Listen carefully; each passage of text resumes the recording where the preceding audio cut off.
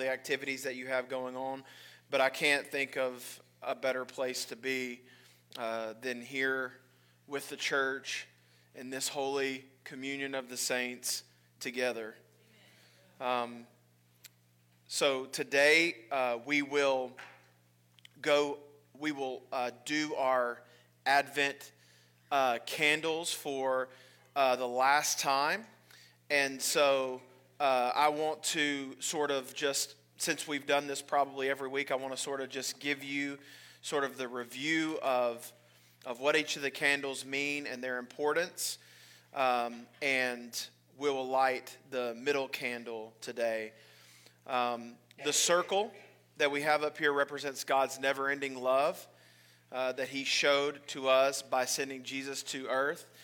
Truly, Jesus is the full circle of God's plan, as we've seen how He worked through the Old Testament, throughout time.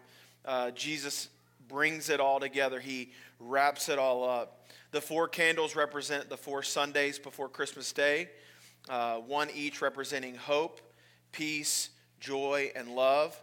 The 3 purple candles represent the royalty of Jesus as the Son of God and as the King of our lives.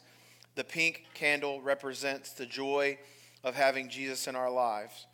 The light the candle gives us reminds us that Jesus called Himself the light of the world.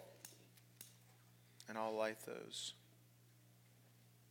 I can't talk and light them at the same time. I'm not that.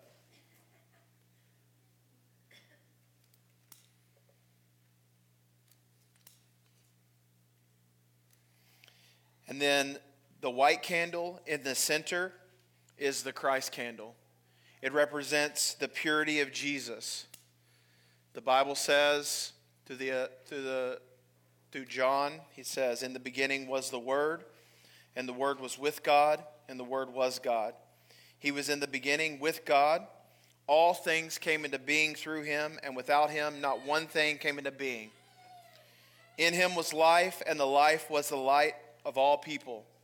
The light shines in the darkness, and darkness did not overcome it. The darkness has not, cannot, and will not overcome the light of Christ." Will you pray with me this morning? Almighty God, You have caused this holy celebration to shine with the brightness of the true light.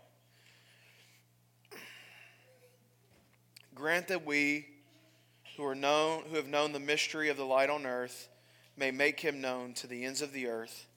We worship You, Father, Son, and Holy Spirit. Amen.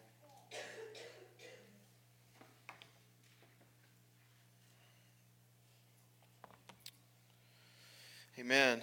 I'm happy to be here this morning. I'm blessed to be here this morning. I want to give sort of a word to all the kids here today.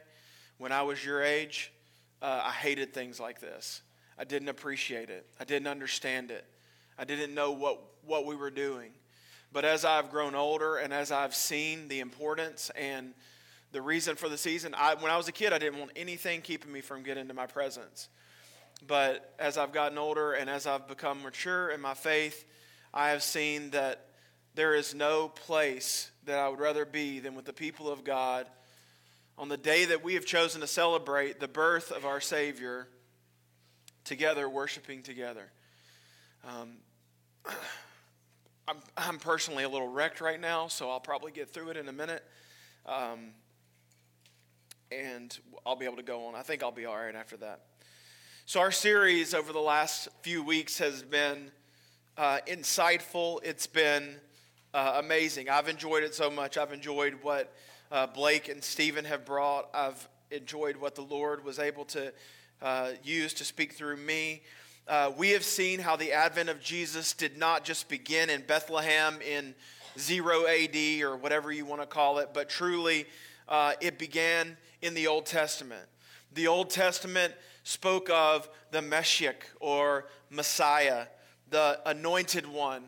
The New Testament calls Him Christos, also Messiah or anointed one. Jesus the Christ. It's not like Bryce the Holbrook. It's Jesus the Messiah. It's not His last name. It's his title, Jesus Christ. He was pictured to us through Adam, through Moses, through Isaac, through David, and many others. He was seen through the Lamb without blemish, the priest, the tabernacle, and the Holy of Holies.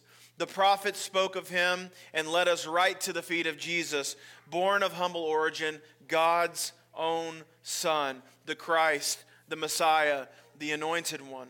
Genesis 22:18 says he is the seed of Abraham in which all nations will be blessed. Numbers 24:17, he was the one to come, but he was not near to them, a star that came out of Jacob, a scepter that rose out of Israel. Isaiah 11:1 says he's a shoot that would come up from the stump of Jesse. From his roots a branch will bear fruit. The Spirit of the Lord will rest upon him. In Jeremiah 23:5-6, he is the righteous branch of David, a king who would reign wisely and just. He would be called Lord and our Savior. In 2 Samuel 7:12-13, he is the successor to David, a king whose kingdom would be forever. In Micah 5:2, he's the ruler over Israel, whose origins are from of old, from ancient times. In Isaiah 7:14, we know that he was born of a virgin. Therefore, the Lord himself will give you a sign. The virgin will be with child and will give birth to a son, and you will call his name Emmanuel. The name Emmanuel means God with us. It indicates the divinity of Jesus.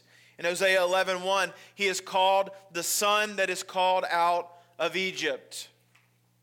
It would take a very narrow view for us to look at the stories and the truths and the law written in the Old Testament as mere history and life lessons. It would be a shallow view for us to look at the Levitical law and the words of the prophets and think they only served a meaning and only served as meaningful and purposeful in the past and not today. As we read in 1 Peter, in the first part of our study of 1 Peter that we've done, the prophets searched diligently as to the time and the circumstances of the Messiah. And all of this is essential because Peter said they were doing this for our benefit. So for one more time during this Advent season, we get to search through the Scriptures and pull out the truth of our Savior, born that first Christmas for salvation, for the salvation of the world.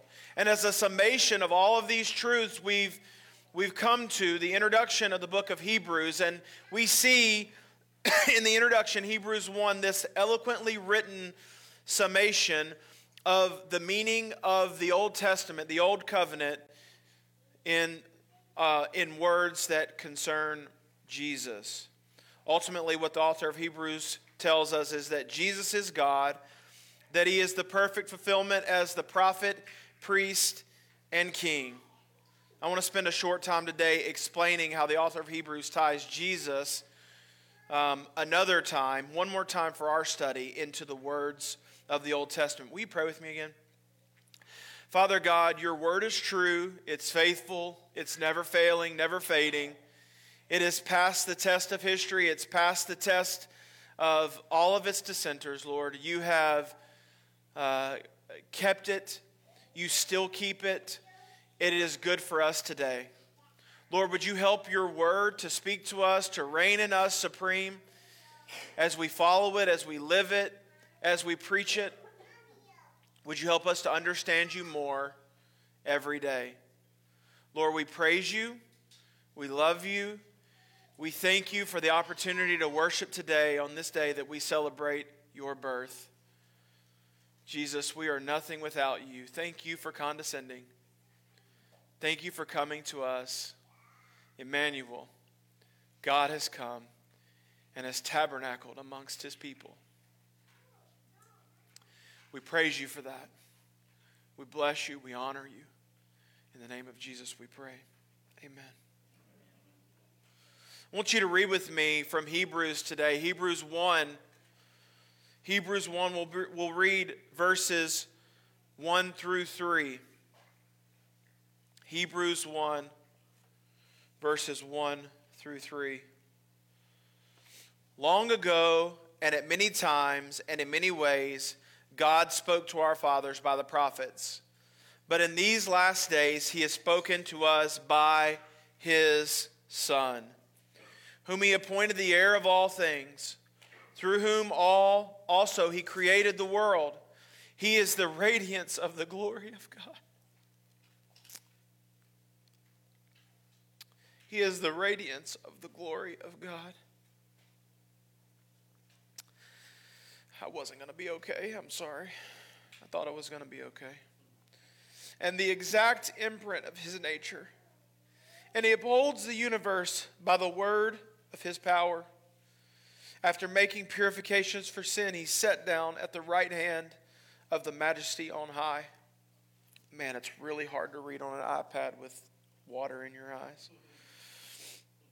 I want to spend the next few minutes discussing how God was using the men and women, the types and shadows and figures, and the Holy Scriptures to point people to the ultimate prophet, priest, and king, Jesus Christ. The first thing I want you to see, the first truth I want you to see from Hebrews 1 is that God has been working throughout history to point men to the Son. All of history, the culmination of all of the teachings of God throughout history has been to point men to the Son. Verse 1 of Hebrews chapter 1 says, "Long ago, at many times and in many ways, God spoke to our fathers by the prophets." We have learned over the last few weeks and in many of our studies of the great work of the Lord throughout history that his primary work is to reveal his Son. It had been God's plan since the fall of man in the garden to point people to Jesus and his first advent and subsequent work on earth. It has been God's plan to make a once and final way back to him since that fall, since that separation, and this was accomplished through the gospel of Jesus Christ. But it was predicted, it was foretold, it was played out, it was imitated throughout all of history. God has been working throughout history to point men to his Son, the ultimate prophet, priest, and king. How did he do this? I think Hebrews is going to give us, not only Hebrews, but today, Hebrews is going to give us a clear indication of this. How did he do this? God spoke in many times and in many ways. He used many ways and many people, which we had already discussed, all imperfect and all incomplete, like us, to shine a light on the perfect one and the complete one. In the former days, he spoke to the prophets and many other ways. God spoke to Adam, he spoke to Abel, he spoke to Enoch, he spoke to Noah, he spoke to Abraham, Isaac, Jacob, Joseph, and Moses. And then from Moses to Malachi, the word has been written in history, psalm, proverb, and prophecy. And the prophets were one of the main tools to get this revelation out. Before Jesus ever condescended as a baby, he was on the mouth of Moses. He was in the heart of the priest as they made atonement for their own sin, as they made atonement for the sins of the people. He was in the longings of David as David prayed to God for a free and prosperous people. And his spirit was in the prophets who gave the people a partial taste of this magnificent plan. Long ago, God spoke in many times and many ways of the perfect Christ, who was the fulfillment of all things spoken. I want you to understand this as I bring this up this next point under that idea. He is the fulfillment, Jesus is. He is not the fix. You need to understand this, and this may be the misnomer. This may be the misnomer that you have had. This may be the reason why in the past you may have tried to disconnect yourself from the Old Testament. Jesus is the fulfillment of the plan and the Word of God. He is not the fix to the Word of God. God's Word and God's work is not broken. I want you to see this truth that is spoken indirectly through our text today. His word and work has been perfect at every stage. Not only did God speak in many times and many ways before Jesus, but God's word and God's work has always been perfect. Instead of looking at the Old Testament as broken or incomplete, we need to look at the Old Testament as part of the stages of the plan of God. We can look at the Old Testament like the development of a flower or a baby. Is the seed in the ground that is kept and watered and nourished any less of a plant than the finished product? Can a rose grow without the stages of growth?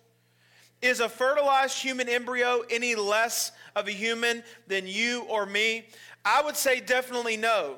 The word of Moses was not a broken word. The law he gave was not a broken law. David's testimony was not broken, nor Samuel's. The prophets were not broken, but they were just different stages of the life cycle of the coming Messiah. Not perfect, but perfectly timed and perfectly planted. Not finished, not a finished product, but a necessary stage to get to the beautiful bloom. Jesus did not come to tell us that Moses was wrong. Jesus came to tell us that Moses was the early stages and development of the gospel. Jesus did not come to do away with the law. He wrote the law, and it was his law, and it was perfect. But Jesus instead came to keep the law, because the expectation of the law is that we are to be perfect as the law is perfect, and we cannot be perfect. Please don't make the mistake as some Christians make, and they think that we can disconnect from the Old Testament because Jesus somehow came and did away with it or trashed it. He did away with it in the sense that it is not primarily part of the salvific process. Jesus is the way, the truth, and the life. It has always been about faith. It has always been by grace through faith that a man is saved, but it is not a part of the sanctifying and salvific process like it was, but it is still nonetheless important, still nonetheless viable. It was not something that needed a fix. It was something that needed an end. It was something that needed a conclusion.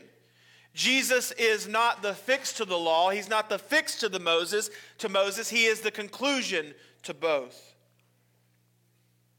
We need to see the Old Testament as part of the cycle and connect ourselves even closer to the cycle of the coming Messiah. I want to tell you, I have never grown more in my faith than when I saw the New Testament in light of the Old Testament. I've never grown more in my faith. I was hampered in my growth when I tried to see the New Testament as my primary means of growth. But when I saw them working in unity together, when I saw how God connected the dots all throughout history, I was overwhelmed by the majesty and glory of the God who wrote those words. It made me want to pursue him more. It made me want to seek him more. And it made me trust him more. To know that in his sovereignty, in his omniscience, in his power and plan, that I have always been a part of that. That you have always been a part of that. Never separated. When we see ourselves as isolated from history, we're making a mistake that a lot of people make. And I think it only hurts, it hurts a lot, but it mainly and primarily hurts us. It hurts our spiritual growth. Yes, Moses and David and the prophets were imperfect and flawed, but the plan of God in which they served with great purpose is and was not, and the word of God which they spoke is and was not flawed. I want to draw out one more point to you today, and we'll have a few subpoints under that, obviously, because I can't just have a point without some subpoints, but God at the perfect time sent his Son as the completion of that work. God has not only been working throughout history to point men to the Son, but God at the perfect time sent his Son as the completion of that work. Look at verses 2 and 3 of Hebrews 1. But in these last days he has spoken to us by his Son, whom he appointed the heir of all things, through whom also he created the world. He is the radiance of the glory of God and the exact imprint of his nature, and he upholds the universe by the power by the word of his power. After making purification for sins, he sat down at the right hand of the Majesty on high. No more prophets, no more hidden words, no more partial revelations. All of the questions of the Old Testament can be summed up and answered in Christ. The Messiah has come and he dwells with us. He tabernacles with us. The message is the same, the author of Hebrews says, but the messenger is different. The messenger has changed. Instead of flawed representatives, the Lord has brought us his perfect Son. The words of the prophets then are not to be diminished, like I've already said, but to be cherished now that the fullness has come. The words of the prophets, the words that were spoken in many times and many places can finally be understood. Jesus speaks now. Jesus speaks now. He did not write the Bible with his hand and a pen. Who wrote the Bible? Holy men who were taught by the Holy Spirit. But Jesus speaks to us through these men who were inspired by the Holy Spirit. And there is no authority greater than or equal to the Word of God. I want to throw a little nuclear bomb side sermon to you. Since there is no equal authority or greater authority to Jesus, there is no new revelation.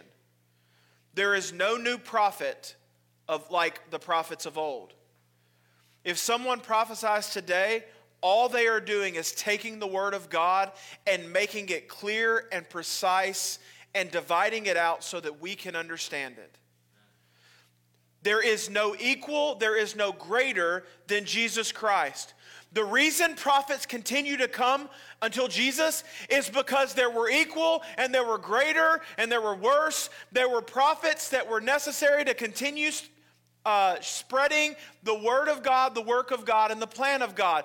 Because there is no equal or greater to Jesus, Jesus has come, and there can be no equal message, there can be no greater message, so the message is final. The message is done, it is wrapped up, and it is sealed in Christ. All of the answers of the old covenant are answered in Jesus with a yes and an amen. Jesus speaks now. Everything that could have been spoken and could have been revealed on this earth has been spoken and revealed. Anytime you hear that still small voice in your head and in your heart telling you to do something or not to do something, it is the Spirit of God working through something Jesus has already said. Anytime a friend comes to you and speaks to you about something you should do or something you should not do, that gives you advice, or you give advice to a friend, or you show love and concern about a friend in a situation that they're going through, or a family member or someone else, it is the still small voice of Jesus, of something that Jesus has already spoken. There's no need for new prophecy like in the Old Testament. That isn't the way God speaks anymore. A long time ago, in days of past, God spoke in many times and many ways through the prophets, but today he speaks through Jesus. He now finally and singularly has spoken through his Son. The author of Hebrews goes on to tell us some magnificent truths about Jesus, and I want to leave those with you today. We're going to sort of rapid fire this, and I'm going to hold to my promise of letting you out early for all your Christmas festivities. But hopefully still you know that I haven't done anything to minimize or diminish the Word of God here today. I hope that I've rightly divided that for you today. A few truths that we have left, a few magnificent truths about Jesus that the author of Hebrews says, and I just want to go through those because I think they're beautiful. The first is this: Jesus is the heir of all things and the creator of the world. But in the last days, he has spoken to us by his Son, whom he appointed the heir of all things, through whom also he created the world. Colossians 1:16 says, Jesus is the preeminent one. John said that nothing that was created apart from him. Jesus was present at creation and worked along with the Father and the Spirit to create all things. For a time, he put down his deity, his Godhead, to be a servant and a sacrifice. But now is at the Father's right hand, rightly so, and as king, as preeminent, as not created, but eternally existing. He is the heir and controls all things. Could anyone but the Creator control and hold and command the creation? This is why Jesus, when he faced the storms with the disciples, he was able to speak and the waters stood still. It's why he was able to command the body to be healed, command the eyes to see, command the legs to walk. Because all matter, all creation is held up by him. The wave doesn't crash against the shore at the right time, and it does take on the shore at the right time because of Jesus. The sun rises and the moon goes to its appointed place because of Jesus. Our hearts continue to tick. The air is filled in our lungs because of Jesus. Jesus is the heir of all things and the creator of the world. Jesus is the radiance of the Father's glory. Chapter 1, verse 3 says, he is the radiance of the glory of God. Jesus said, I am the light of the world. The Son now radiates the light of the Father. He radiates the light of God's glory, his perfection and majesty. Jesus himself is light, and his light is perfectly attuned to the light of the glory of the Father. And we beheld the glory, John says, the glory of the only begotten Son of God, full of grace and truth. The word radiance here only occurs, the Greek word for the word radiance only occurs here in the New Testament. And it means light out of light. Light out of light. A theologian named Linsky, his last name's Linsky, said this: this is the sun shining out of the original light, but participating in its essence and viewed by itself. If that's not some sort of Inception type stuff for you today, I don't know what is. It is this. It is God, it is Jesus being the light of God, meaning the source of the light, but also being the light that shines back on the light. And being able to see and be and know and do all of those things because he is God. So for us, we're finite. We have a very limited ability to understand these things. But somehow Jesus, because he's God, not somehow, because he's God and because he's infinite and because he's not created and all of those wonderful things, he is the light. But he is also the light that shines on the light. He is seeing himself in what he's doing. He is the radiance of God. He is the radiance of the glory of the Father. Jesus is the exact imprint of the Father's nature is the third truth you need to see today. He is the radiance of the glory of God and the exact imprint of his nature. Jesus and God are one and the same. So if I teach my kids right now because they're trying to be good students of the Bible, they say, I love Jesus and I love God. And I say, you know what? You say one and you say both. They're the exact imprint. I think it's good, and I think even adults do that sometimes. We're like, Jesus and God and the Holy Spirit, I love all of them. When you say something about one, you are saying something about all, because Jesus is the exact imprint of the Father's nature. If one member of the Godhead is mentioned to be working in the Bible, they are all working alongside him in the same way to assist and literally do the work that he is doing. Jesus is the exact imprint of the will of God, the plan of God, the purpose of God, the nature of God, and the glory of God. The word here is referring to a minted coin. The idea of imprint is referring to a minted coin. The wording means a precise reproduction of the original, which still doesn't do it justice, but this is the humanized way so we can understand it. Precise reproduction of the original. The Father and the Son and the Spirit are the same. John said in John 14, "He who has seen the Son has seen the Father." I think you understand this, but I do want to note something. I do want to note this for you. Imprint is not what Christ has received from God. Christ in his nature, because he has eternally existed as God, is the exact imprint of God. It's like saying Blake Bostic is the exact imprint of Blake Bostic. That's what it's like saying. It's similar to that. That's not a perfect illustration, but you get the point. Because he has eternally existed as God, it's like saying God looks like God.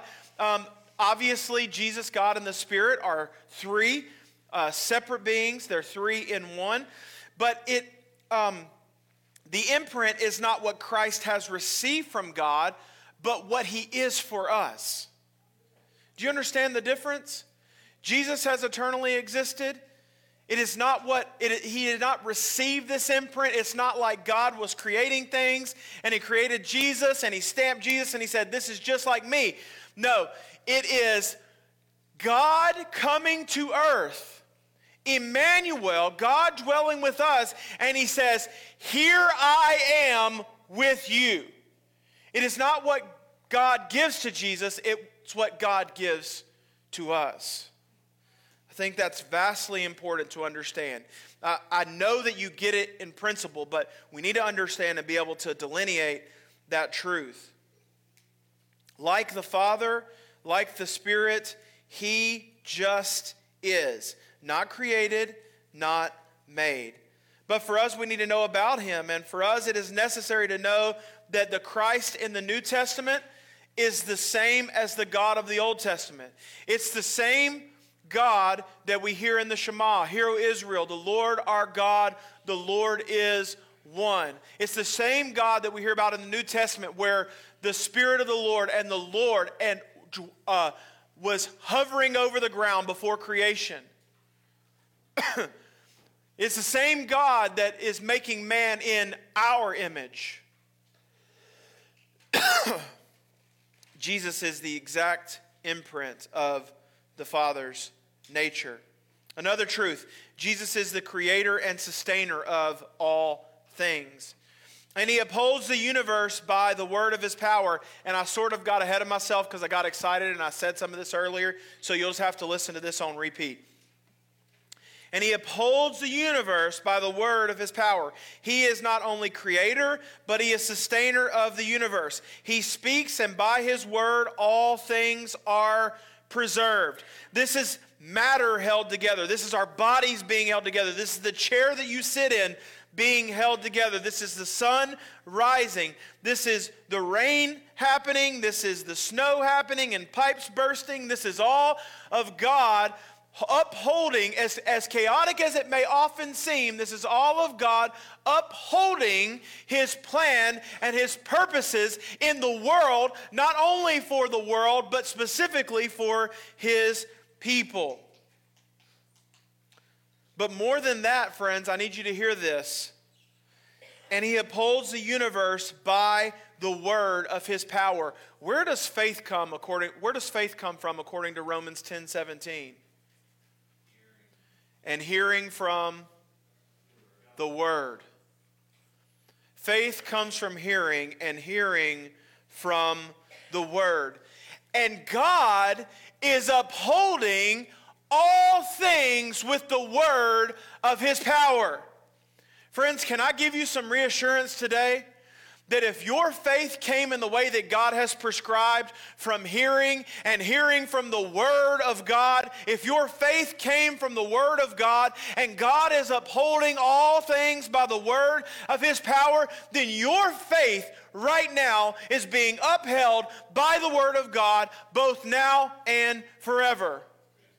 You are being kept by God, not because you are good, not because you deserved it, not because you prayed a prayer, not because you have a family history of church, not because you do good works, not because people like you. You are being upheld today in your salvation by the Word of God, because the Word of God in power upholds the whole world, upholds all things.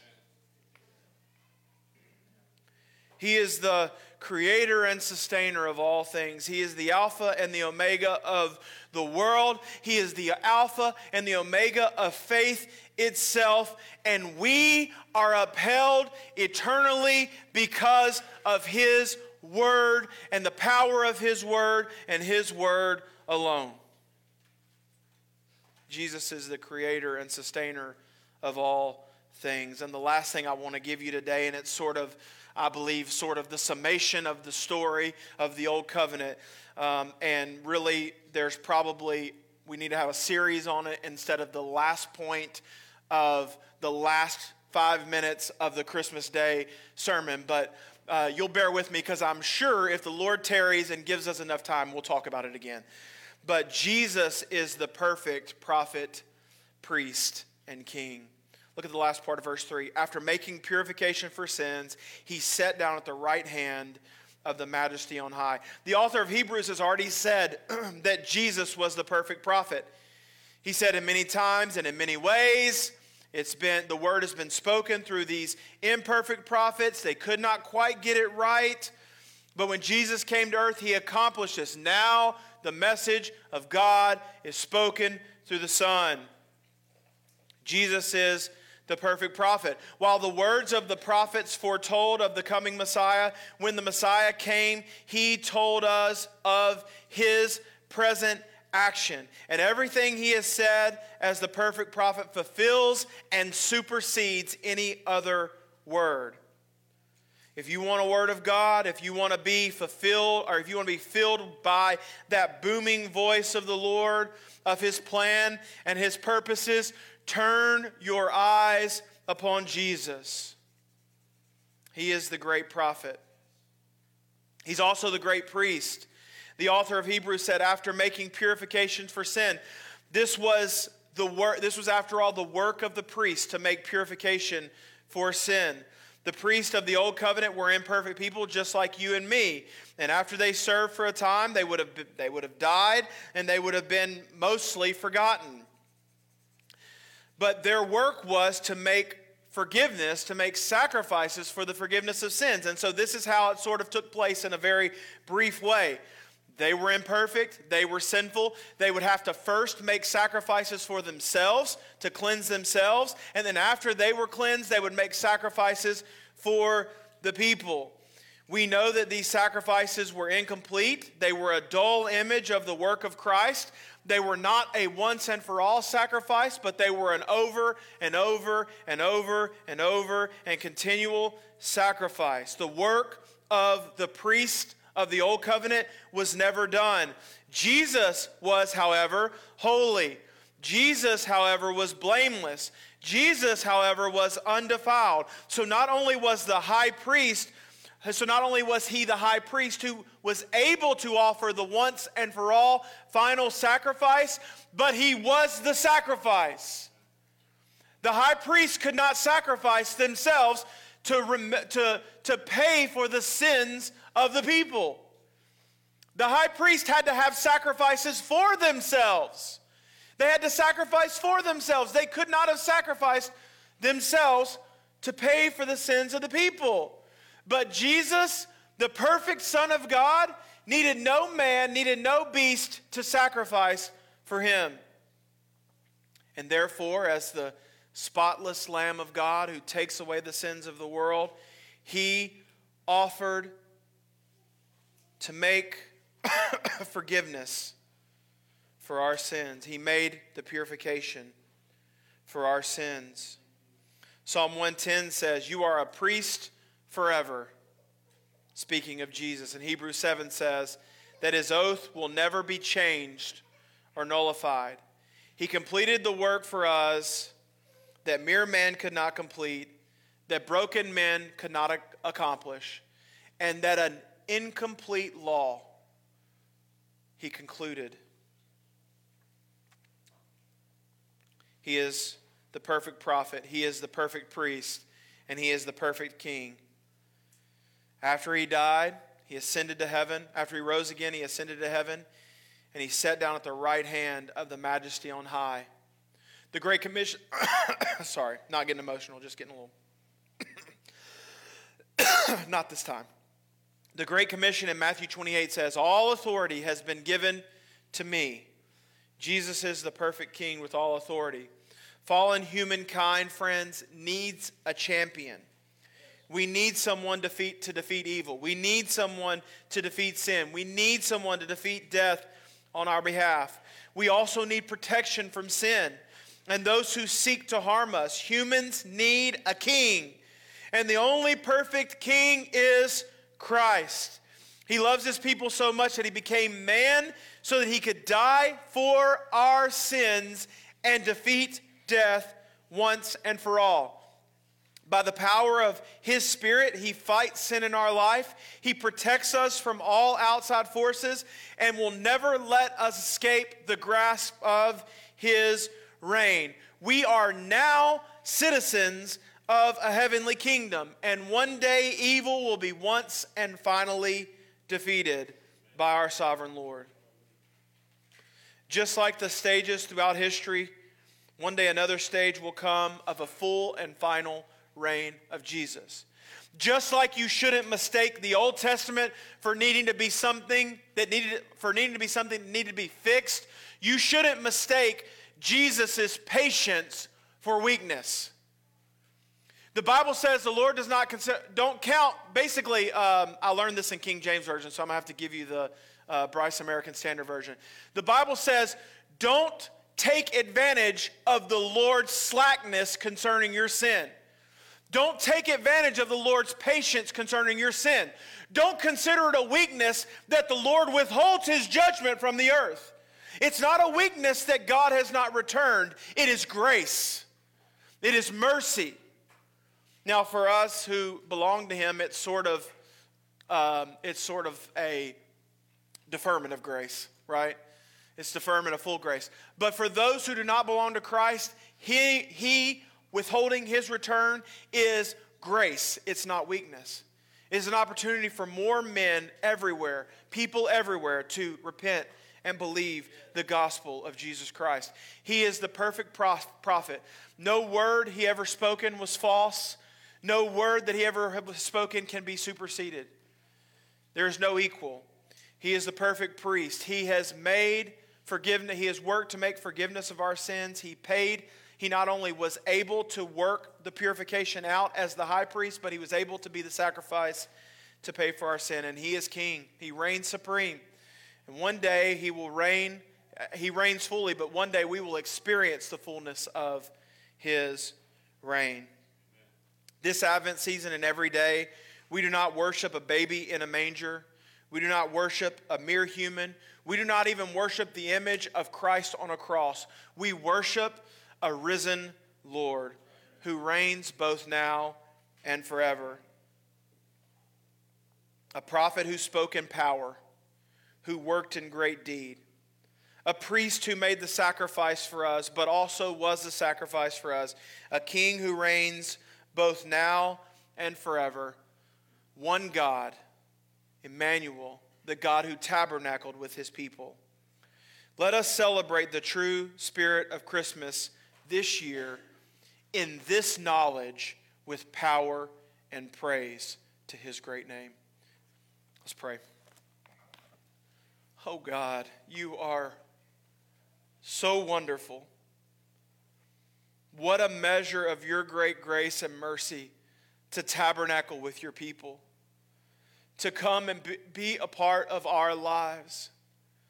Lord, it was necessary for man to die for the sins of man, but we could not pay for our own sins because we are imperfect. We are sinners ourselves. We are broken ourselves.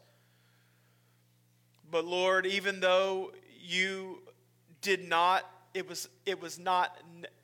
you could have not left heaven. You could have stayed in heaven. You could have withheld this great grace.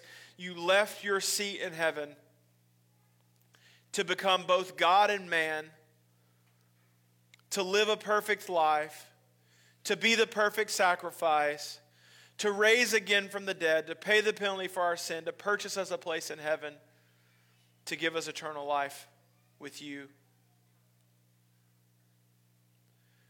God, let the words of this gospel today, let the words of this truth wreck us today as it pertains to our priorities.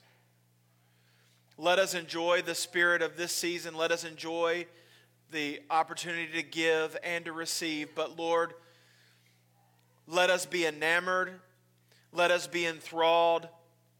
Let us be changed by the Advent child. We love you so much. We praise you. Thank you for Christmas. Thank you for bringing your Son. It's in the name of Jesus we pray and ask these things. Amen.